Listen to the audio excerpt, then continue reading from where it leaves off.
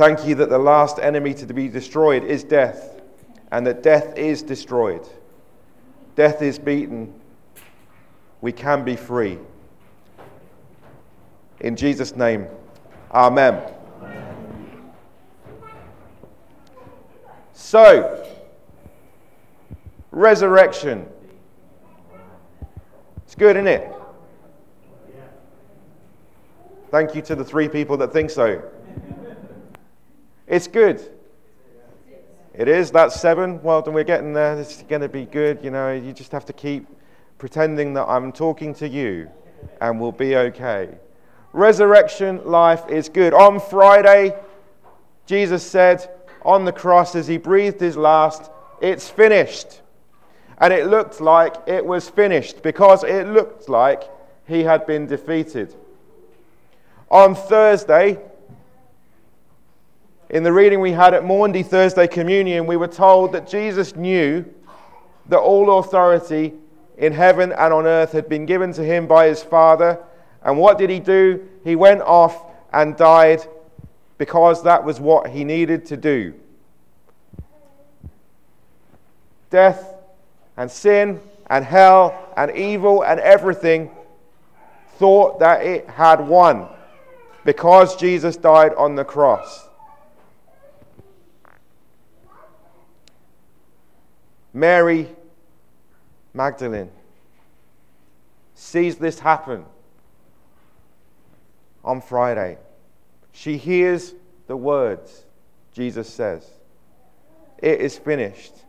And we're told in little brackets or in between commas or parentheses quite often in the account that John gives of Easter, they didn't really understand yet that Jesus was to be raised from the dead. They didn't understand yet why Jesus had to die. They didn't understand that everything was in hand. They didn't understand that all authority in heaven and on earth remained with Jesus, even as he died on the cross, even as he breathed his last and said, "It is finished." It sounded like everything was over and done with, evil had won. But he knew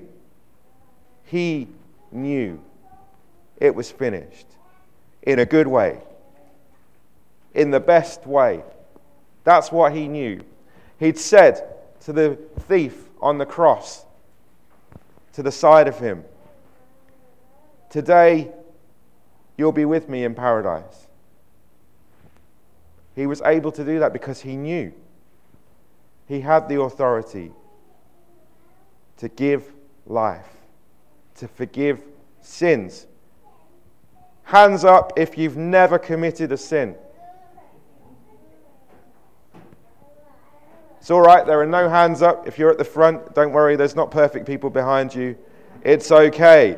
And so, we need somebody with the authority to forgive, don't we? We need somebody with the authority to defeat death and hell, don't we? Well, we've got one. We've got, as they say when they're being colloquial, a live one. Because Jesus isn't dead anymore. That's it. He's risen. That's why we sang that chorus 43 times at the beginning. It's because it's true. Jesus is risen. Maybe on the 17th way round the chorus you realize that it might actually be a thing that is real. That's why we sang it that often.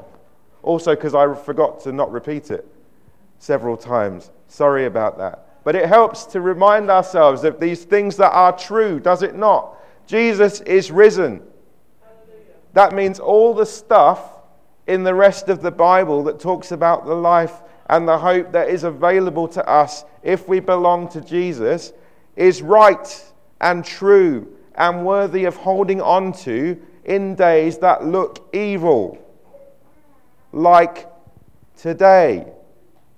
There is a lot of crap in the world at the moment, is there not? Yes. So we need a Saviour, do we not? Yes.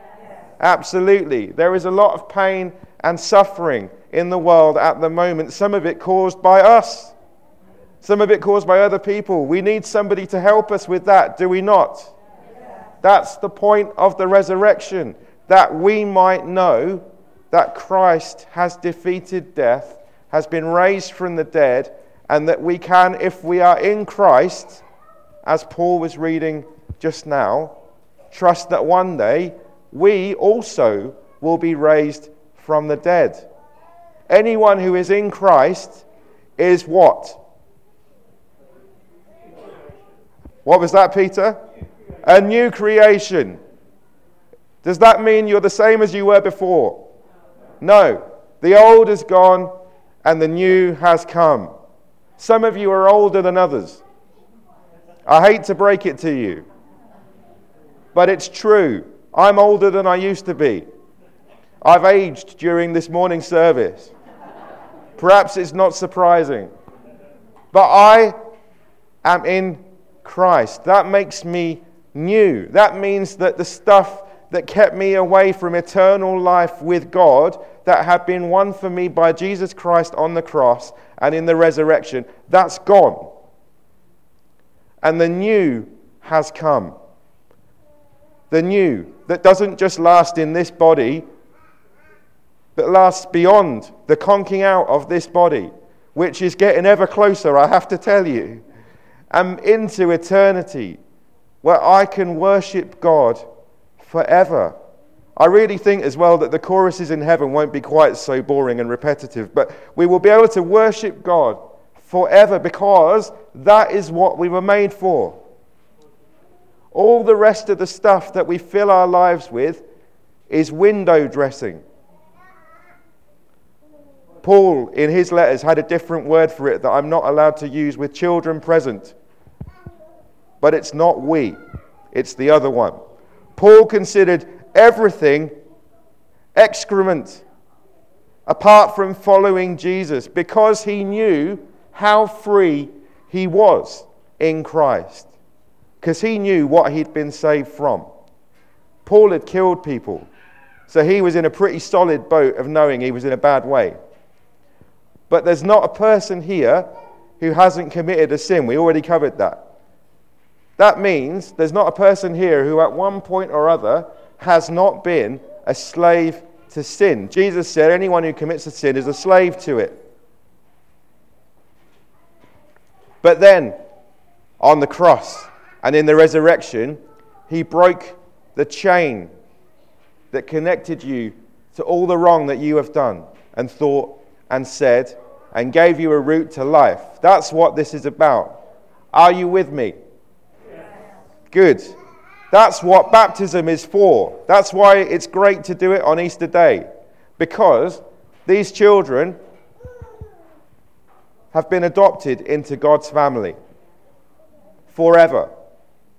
God doesn't throw people out of his family. He likes adding to his family. That's what we've done this morning. If you are a Christian, at one stage or other, you were added to God's family. If you're not a Christian and you're wondering what I'm talking about, will he ever shut up? It's coming sometime in a few minutes. I haven't quite worked out how to finish this yet. But there is a place for you in God's family. If you've been wandering around life going, what am I doing?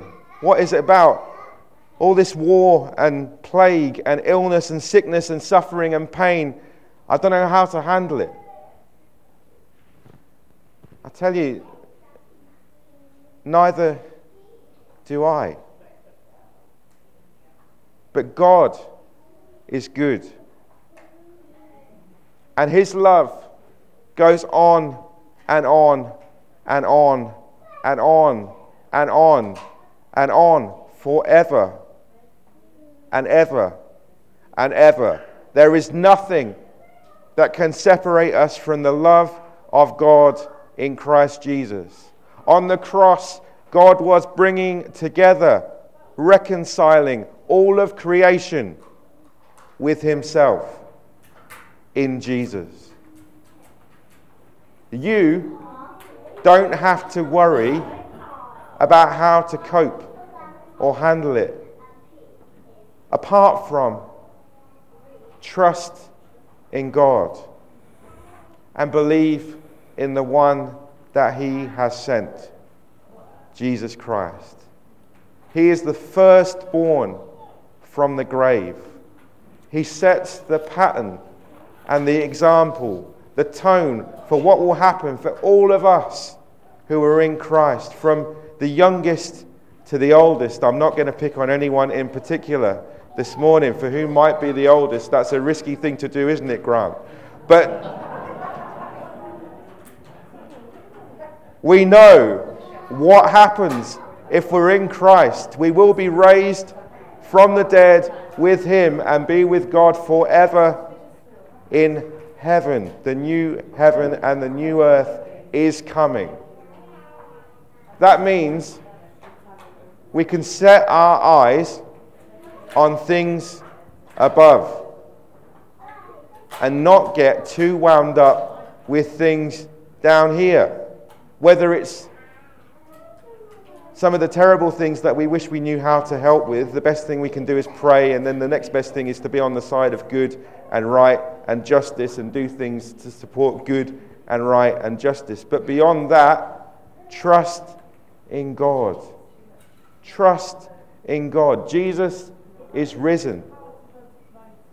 That is the thing that matters on Easter Day. Amen.